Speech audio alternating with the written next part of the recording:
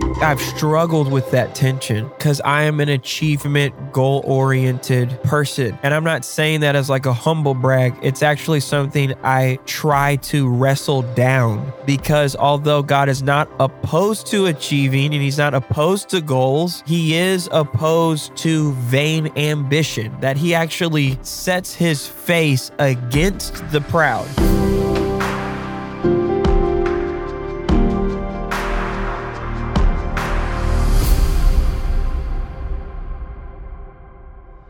Welcome to Dreamers and Disciples. We've got Tauren Wells on the podcast today. Tauren's a Grammy-nominated recording artist. He's also the lead pastor of the brand new Church of Whitestone, in the Austin, Texas suburb of Georgetown. Tauren and I have been friends for years, and this is one of my favorite conversations I've ever had on Dreamers and Disciples, so get ready. But before we get to that though, I want to make sure you knew that my new book, This Dream Is Not For You, here it is right here if you're watching on YouTube.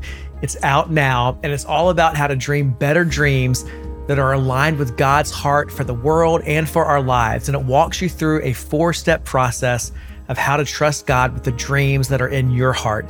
So the book is out now everywhere that you get books. You can buy it online, you can buy it in stores, but I really encourage you to get a copy and to open your heart to what God wants to speak to you about your dreams. So you can find a link in the description or the show notes. Now, get ready. This is a powerful interview with my friend, Tauren Wells.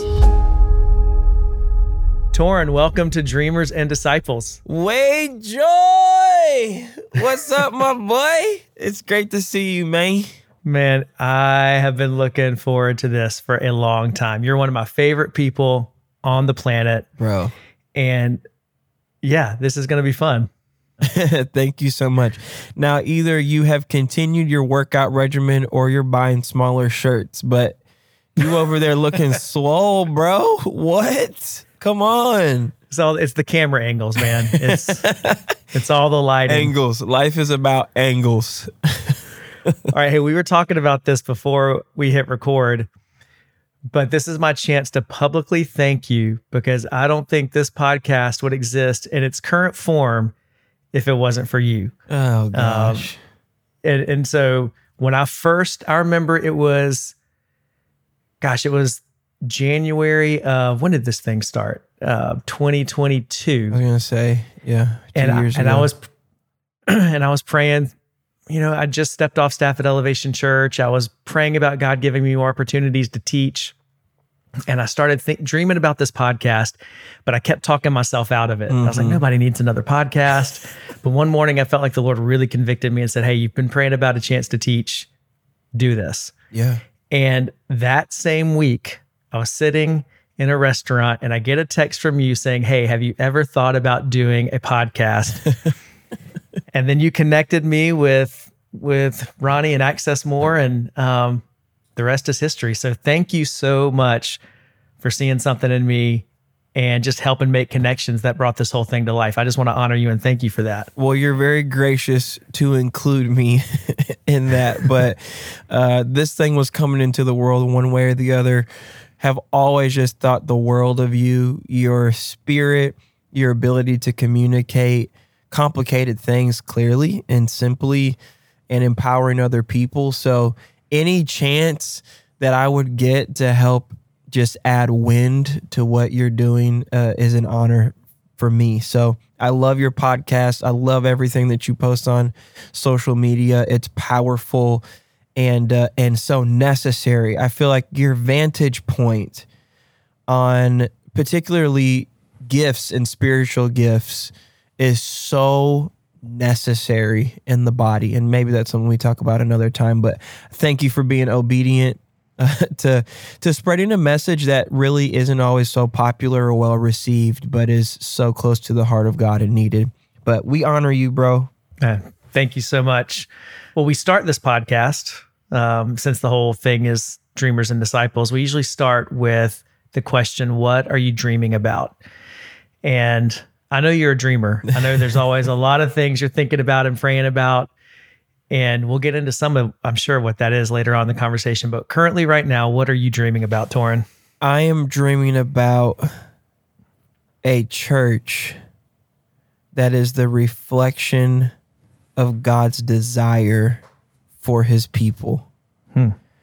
Something that is not compartmentalized to a particular time on a particular day of the week, but a church life that flows into every area of our lives, and putting the right people in the right places to see their God-planted dreams grow and flourish. That's what I'm dreaming about. That's a good dream. It's a big dream. Yes. And I think it's a needed one. And you're not just dreaming about it. I know you're actually like putting action to that dream. Oh, yes.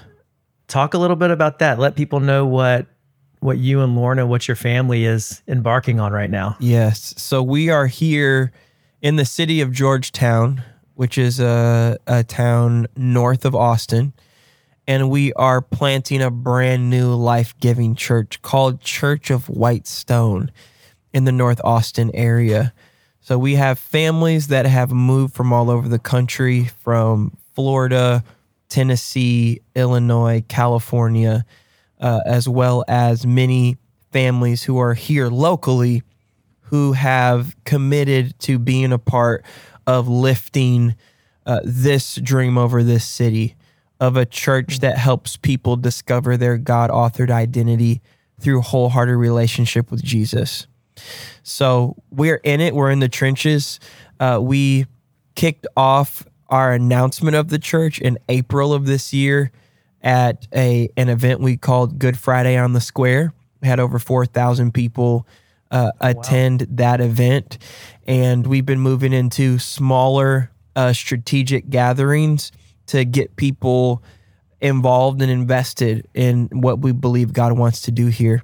So yeah, the hope truly is, because I'm a product of this. I'm a product of the local church. For some reason, I've been criticized for saying this, but I'm going to keep saying it. Jesus saved my soul, but the church saved my life. That is my story and my reality.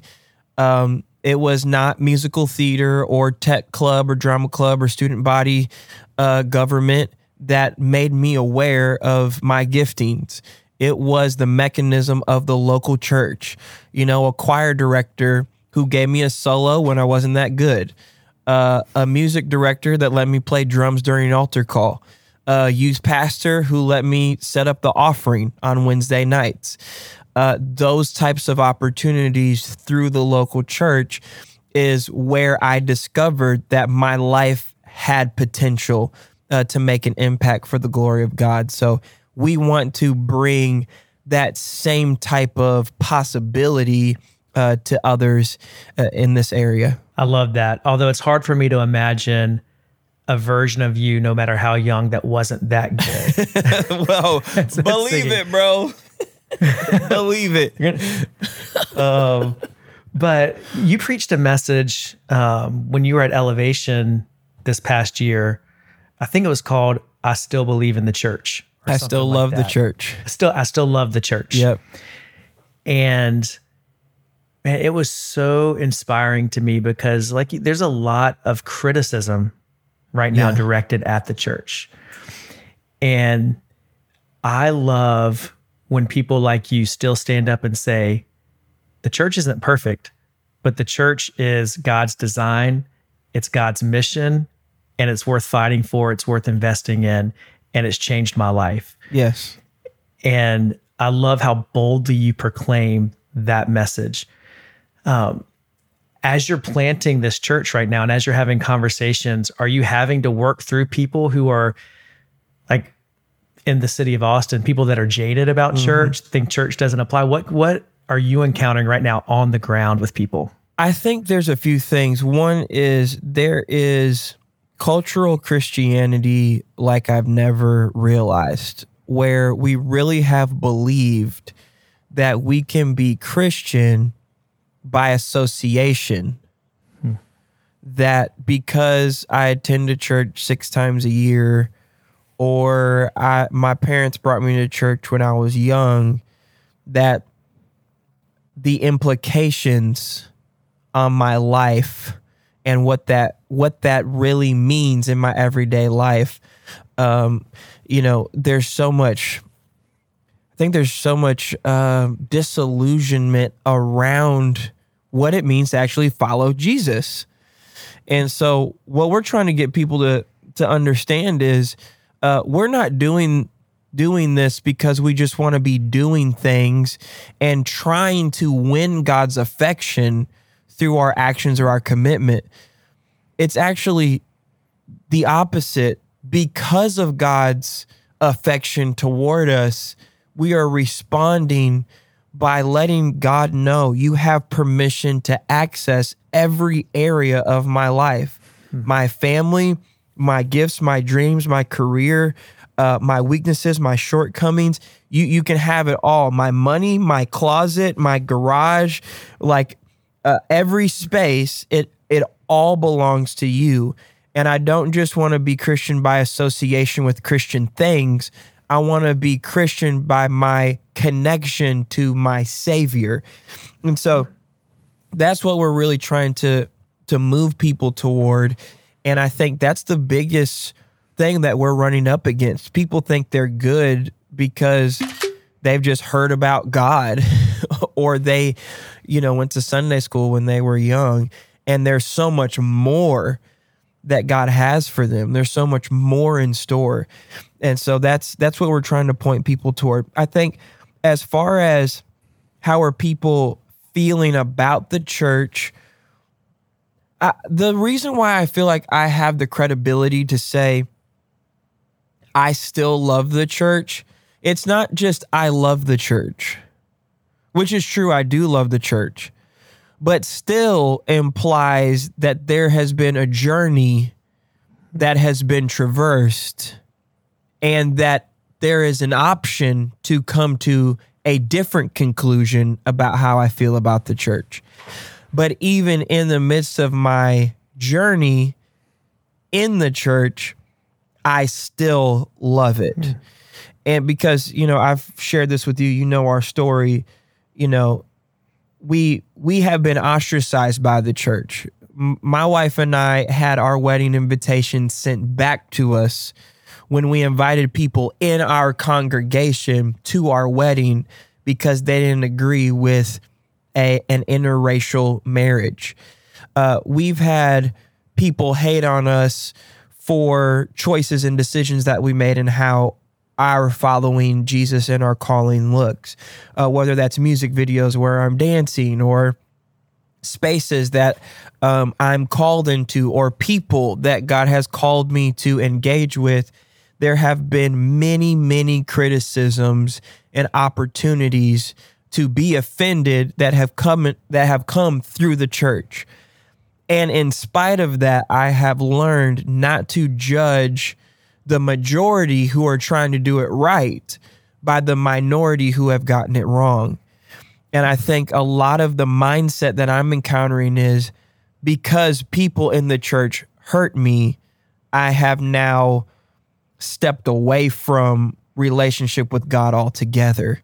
And that's the play of the enemy, to get us offended with people and then walk away from God. So what I'm trying to get people to understand is this thing is messy, it's broken, it's imperfect because it involves people like you and people like me. And when we bring all of our imperfections together into this thing called the church, we're going to be bumped, we're going to be bruised, we're going to have opportunities to be offended, but we have to take on the character of the Christ that we claim to follow and say, forgive them for they know not what they do, and to continue to move forward in what we know we've been called to do. And that's to make room for each other's offenses, to make room for each other's faults, to think the best about people when the first thought would be a lot easier, and to continue to live and operate as the bride of Christ. Man, there's so many things that I want to go back on with what you just said, and because there's so much just wisdom in that. Can you tell me about when one of those times, and you've had several reasons where, like, just on the surface level, it would be very reasonable to be offended, yet you moved through that and you chose forgiveness. Yeah. Can you talk about like a pivotal moment in that and what helped you? Maybe you were tempted to say, you know what, I should walk away from this. Oh, yeah. What kept you from doing that? Well, I was I was 25 and on the brink of just being like, I don't know about this. This hurts too much. This hurts too much. When you walk into a room and you just think no one likes you, that's hard to keep showing up every week. And you haven't done anything except be yourself.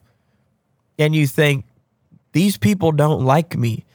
That's a big obstacle to overcome. And I'll tell you what helped me was my father-in-law. He pulled me in at a critical time when a lot of ministers, from my perception, were pushing me out. And I don't think that we can ever underestimate the power of pulling people close to us, because you just don't know what people are walking through, what they're struggling with, what is being said, what perceptions about themselves that may not even be true that they carry. And I think what I had allowed to happen was, when I started my band, I'll give a little more context so this makes sense, but when I started my band, we were trying to reach the next generation of Christians. So we had traveled in choirs and we traveled in groups and all of that. And we loved it, but we thought maybe there's something that's a bit more relevant to our peers and the kids younger than us. And this was, 17 years ago or something. It was a long time ago. So we were like, what if we started a band? And so we started doing this thing, and we weren't singing worship music. We were singing songs about like following Jesus into different places of life. We were talking about acting on our faith. It was a lot more horizontal in how we were speaking to people. Like, what if we chose action over apathy? Those types of themes. Well, because it wasn't vertical worship music, it was like, well, this is a little worldly. And because it wasn't choir music and it wasn't worship team music, well, this is worldly. And then you add into it, I like to move and dance and all of that. I see that in the scripture. Mm-hmm. So I'm doing those things and I'm being canceled from events who had asked us to come lead or be a part, do an after party, whatever, because of the dancing. We put out a music video and we're dancing in it, and there are girls dancing in it. Not how girls dance in hip hop videos, but like choreographed, I would say very safe entertainment. And we were ostracized from that. I would go into a church and we would do our show, and then the music director would come up and say, hey, they want you to do one more song, but could you move less? And I'm like, sure, but it was a constant just criticism of those things. And then you add on the racism thing with, marrying Lorna and working through all of that and still showing up at church and going to the front row and worshiping and all of that. It was a really difficult place to be. But because my father-in-law loved me and believed in me and supported the band and paid for gas in the car and got the limo for us when we got nominated for Grammys and all of those things, I felt truly supported. And this is what I learned. People gravitate toward the places they are most loved more than they are best taught. So even if the teaching or the philosophy of something isn't accurate, if the person is loved well, they'll drift toward that thing. And so it's put the desire in my heart to create the type of church and culture and space where people aren't just taught well about life, but they're loved well. And if they're going to drift anywhere, they're going to drift further into the church, not away from it. I love the way you just framed that. People drift to where they are loved well, because there's a lot of churches that have great doctrine, Yep. but are very low on love. Yes. And how good is your doctrine if Yes. if your theology does not lead you toward loving God and loving people, perhaps you don't have the theology you think you have. That's a word right there. Drop the mic, Tauren. I mean, I love everybody, but let's look at what Jesus did. But that's such a powerful example of your father-in-law, of how one person's belief can fuel someone else's dream. Yes. It doesn't take this massive network to fuel a dream. Sometimes it's just one person. Wow. And I think right now, there are people listening, they're probably thinking, well, I wish somebody would believe in me. I would turn it back on them and say, who can you believe in right now? Good. Whose dream can you fuel? Whose dream can you inspire? And watch how God works through that. That's so good. I'm curious though, so that was when you were 25, and you've been on a long journey since then. And by a lot of metrics, you've experienced a lot of success, a lot of impact, a lot of influence. Do you still have those insecurities and those voices of people saying you can't do this? Do those still have real estate in your mind now? To a certain extent, yes. And I think what I have also learned, and people hate to grapple with this reality, some of people's criticisms actually hold water. They don't all have credence, but there's something to be learned through people's critiques. And some of it, is foolishness and it needs to be thrown out. Some of it is like, okay, maybe my actions in this are not that clear. So how do I refine what my intentions are? Because your intentions can be misread. And that has happened to me. That's happened to many people. It happened to Jesus. It happened to John the Baptist, Paul. I mean, everyone who's ever had a platform has had their intentions misread. But I think we have the opportunity, if we have a growth mindset and a student mindset, to take those critiques and turn them inside out and see, is there something that I can learn from this? And I have learned. I saw the first time that I preached at Elevation, this kid got on YouTube and picked my whole sermon apart, called me a heretic, and put me in a category with heretical preachers. And I thought, yes, I've arrived. Jesus was called a heretic. We forget that. So if I'm listening to him and I'm just like, dude, you're a buffoon, you don't know what you're talking about, which is partially true. Some of it I throw out. But then I'm also like, what can I learn from this? One way or the other. Maybe I learned to double down on something that I did because he disagreed with it, but that's what I'm called to do. Or is there something that he mentioned that I'm like, I actually could do that better? I mean, it takes some humility to receive it from someone that, has no equity to speak into your life. But that's what I try to do. I also try to look for the compliment and the criticism.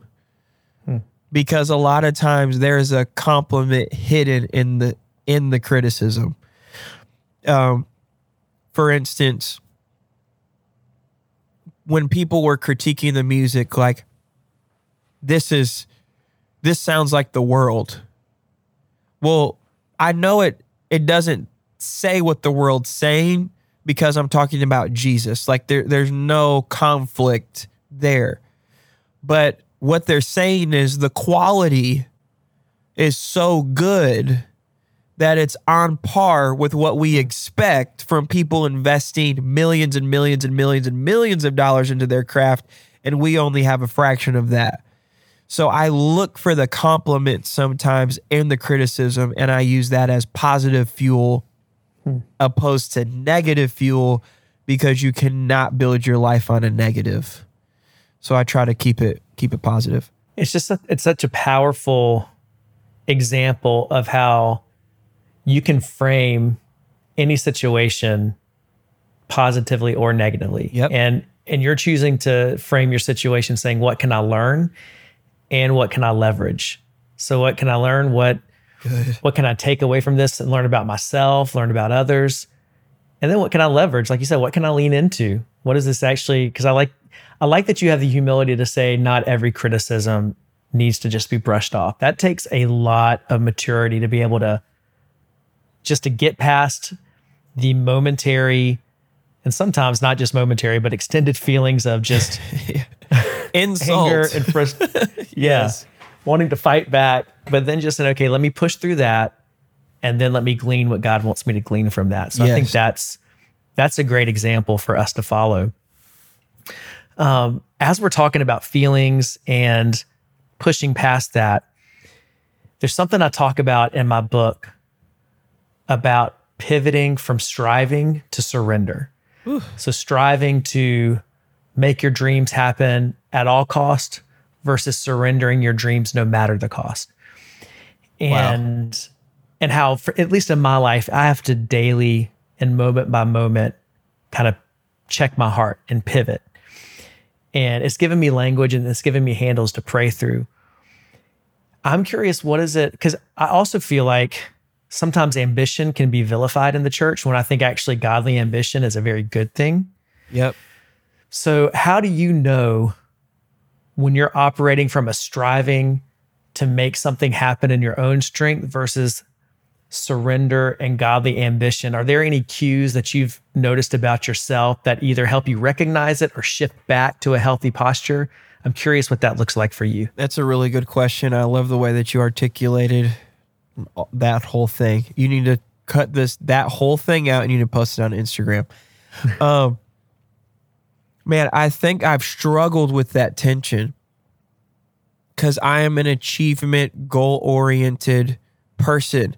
And I'm not saying that as like a humble brag. It's actually something I try to wrestle down, because although God is not opposed to achieving and he's not opposed to goals, he is opposed to vain ambition, that he actually sets his face against the proud. And what are the proud? People who think they can do what they need to do without God. And so one of the things that I'm always trying to just make sure I have a grasp on is that I'm not doing things for God, I'm doing things with God. And I don't want to constantly be trying to do things for him. I need to do it for God. I got to do this for God. I got to do this for God. And that really comes from a religious mindset of I got to do it for him, more for him. We're supposed to stay in the vine, connected to the vine, producing fruit that flows from what happens in the vine. So I don't do things for God. Like the grape isn't produced for the vine. The grape is produced from the vine. So I just got to stay connected to it, and what I do will flow from who God is and what he's doing in my life, and I'll do it with him. The other thing, Dr. Darius Daniels said this. He said, there's a difference between hunger and greed. Blessed are those who hunger and thirst for righteousness, for they shall be filled. So there's nothing wrong with being hungry. He says hungry is wanting everything God has for you. Greedy is wanting more than what God has for you. So what I'm trying to constantly get my intentions and my motivations wrapped around is, God, is this what you have for me? I only want success heaven can grant and heaven can sustain. So give me that, God. Let me flow in that. And when I can tell you some specific things when I know I'm making this about me. When I start obsessing over results, I know I'm in strive mode and not surrender. Because the one thing none of us can control are results. We can only control our obedience to what God has called us to do. So if it's writing a song, if it's doing the podcast, if it's preaching the message, it's God, I'm going to be faithful in my preparation and my delivery of this, but the results are in your hands. I'm not going to try to manipulate the results. I'm not going to try to manufacture the results. I'm not even going to obsess over what the results are, whether it's great or small. I'm going to release the results to you. And that's the place that I'm constantly fighting to get back to. And I drift out from that. And usually Lorna helps me. You're focused on the wrong things. Let's get back in, connected to the vine, in the flow with what God wants to do. Yeah. And everything you just said really helps me, even in this season, as I just released a book. How can I learn from the results? Because I do think there are things that I'll have to learn from it, and that might even influence decisions that I'm making in the moment about strategy, but then not obsess about the results. And I think that's the fine line we walk, of not being consumed or controlled by the results, but being able to hold them and examine them correctly. And so for me, it helps me if I set a limit on how often I'm going to look at something. I'll look at it once a week, or in a certain season once a day, but I'm not going to sit there and refresh all day, which I've done in the past about different things. Yes. And so I think that's something that we all have to learn about ourselves and about what we can or can't handle.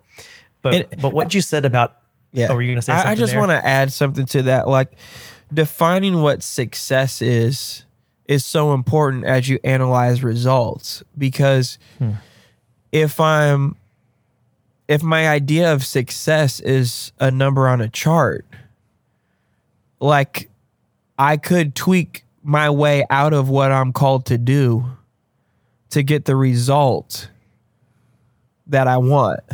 If my measurement of success is deeper than a chart position, like what you said with your focus group that you walked through the book with, I would imagine that although we won a number 1 New York Times bestsellers, but they picked their number ones based on political agenda, neither here nor there.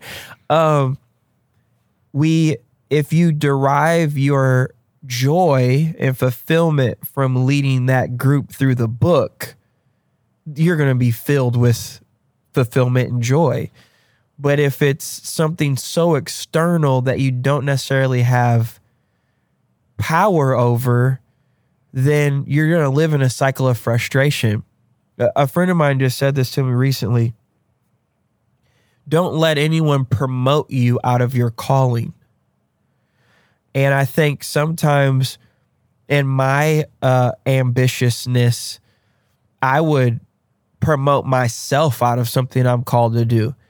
I would tweak myself out of what I'm called to do, and reposition myself to be more successful according to someone else's metrics, not mine. And so I think as we talk about analyzing results and stuff, it's really important because you can learn a lot. But what you said, I think, is key. We can't be defined by them. That's something that I'm going to take away from this conversation. Yeah, I mean, knowing what success is determines what you're actually, the direction you're going. Like, where am I actually trying to head with this? And sometimes true success cannot be measured in a moment. That's it. It's going to take months. It's going to take years. And so we can be discouraged wanting that immediate gratification, when real success and lasting significant fruit takes time. Yes.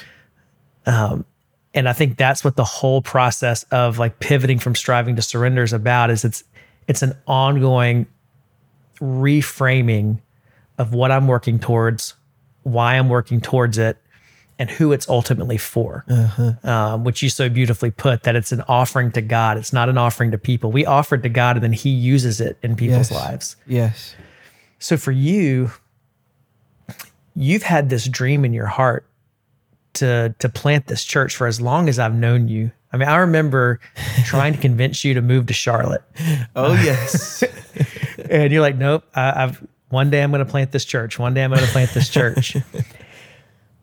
Was it difficult to not go to Charlotte? Yes. and be my neighbor? Yes. Oh, gosh. I was ready to go house hunting with you, Tauren. Hey, I was in Wade's cul-de-sac picking out, maybe I could build one here. But I mean, you had to wait for a long time before you felt like it was the right time to step into this dream. Can you describe that waiting process, and was it difficult? And then what finally showed you and Lorna that now's the time? You know, I've never had this thought before, and I've just been thinking about it while we've been talking, is you got to know when to lay what God is using down, and you got to know when to pick it up. And I think about that with Moses, with his staff. Some of the miracles happen when he put it down.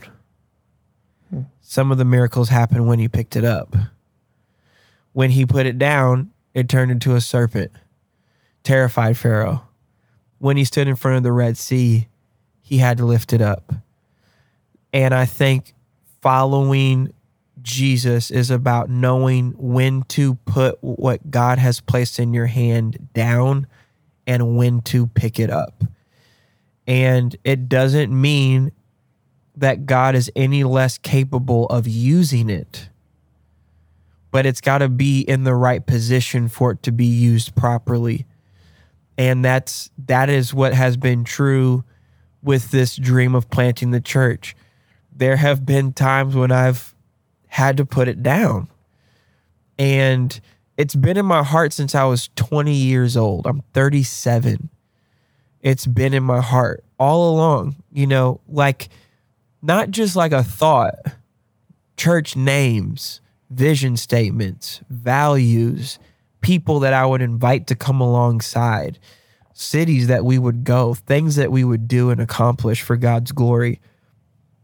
It's been in my heart this whole time. What God is using is something I didn't expect to parlay into it with music, with using in a metaphorical way my voice to do a different thing, but it's the same tool. And at the time, I didn't realize that it was connected. Probably how Moses didn't realize when it turned into the serpent that one day it was going to part a Red Sea.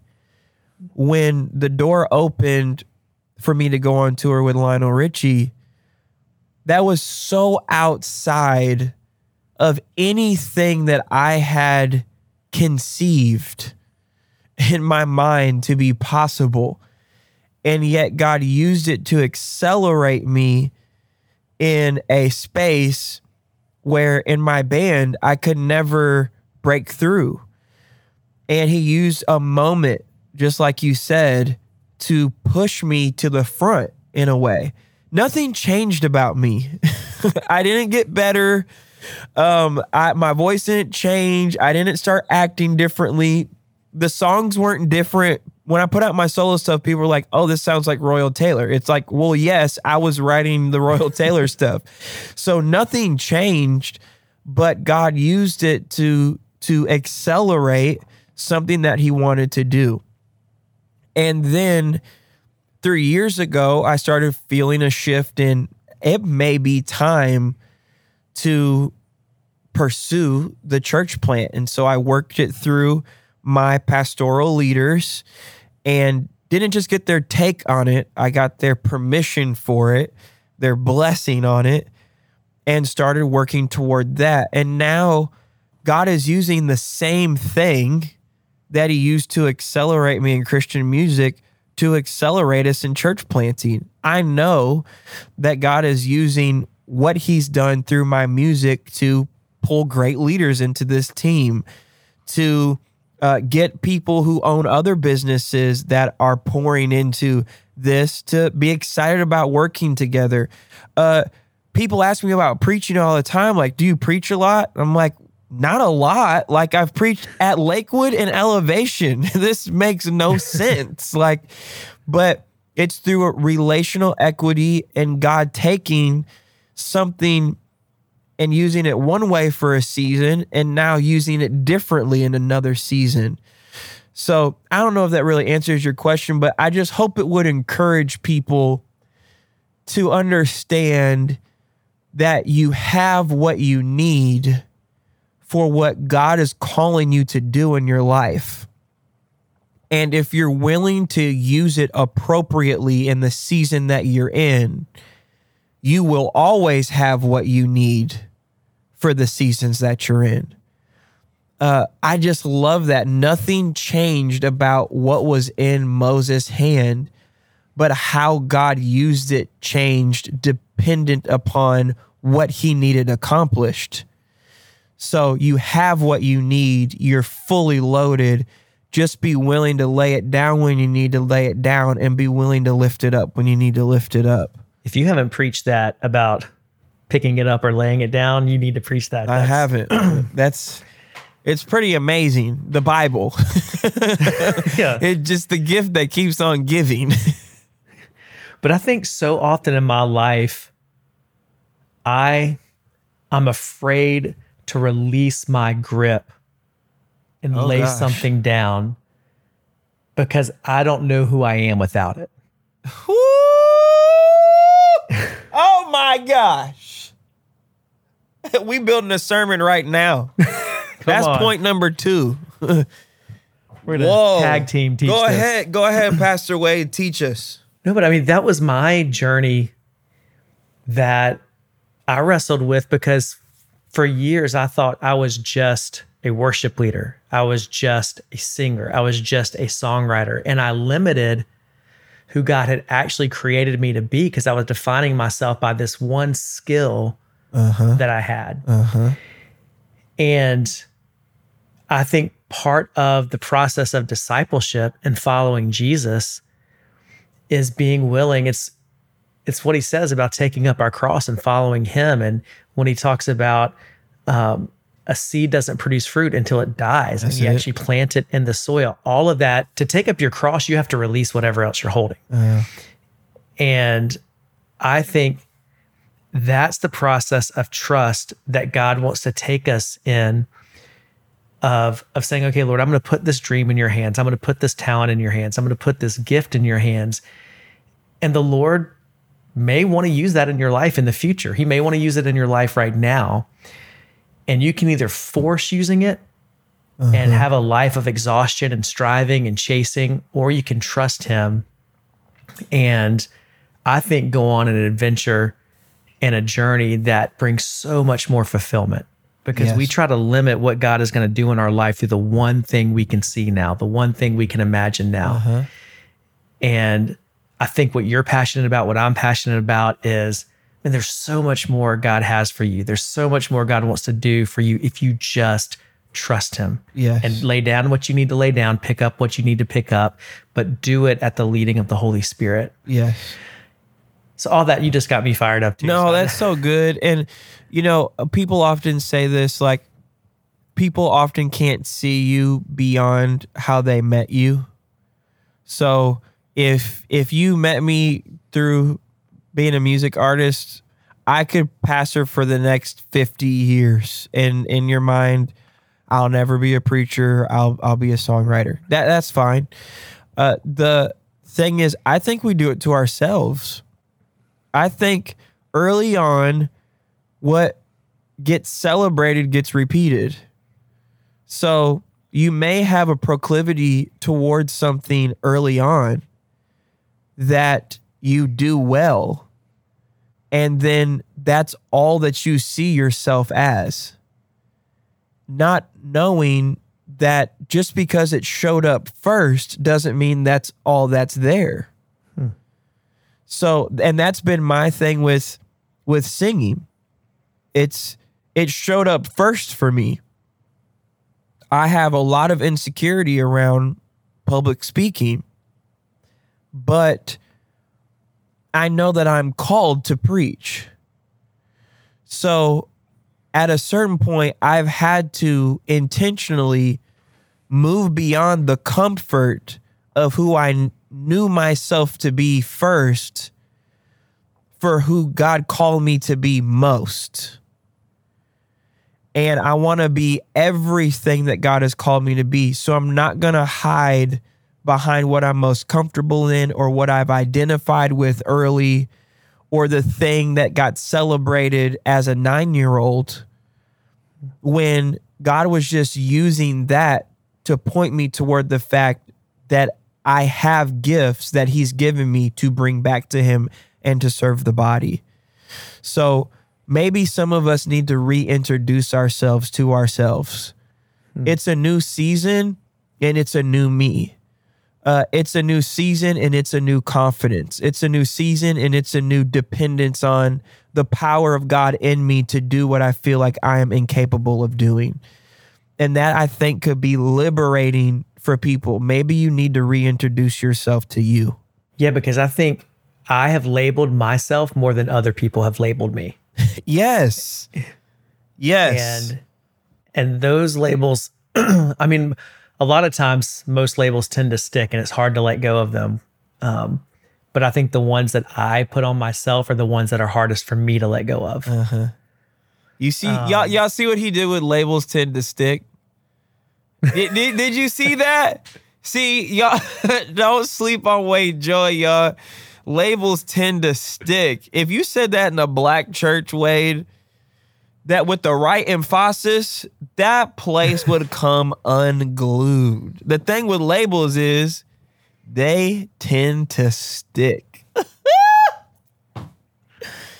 See, you're giving me confidence right now, Tauren. Bro, it's not flattery. It's real. That is fire. Well, maybe there's some people shouting on the other end of this podcast now. They're probably laughing at me just being an idiot, but it's really good. What you're saying is really good. Y'all need to go get this book. I know this is your podcast, Wade, but go get Wade's book. Oh, thank you. And if you're anywhere in the Austin area, go to Tauren's church. Come on, Church of Whitestone. Church of Whitestone.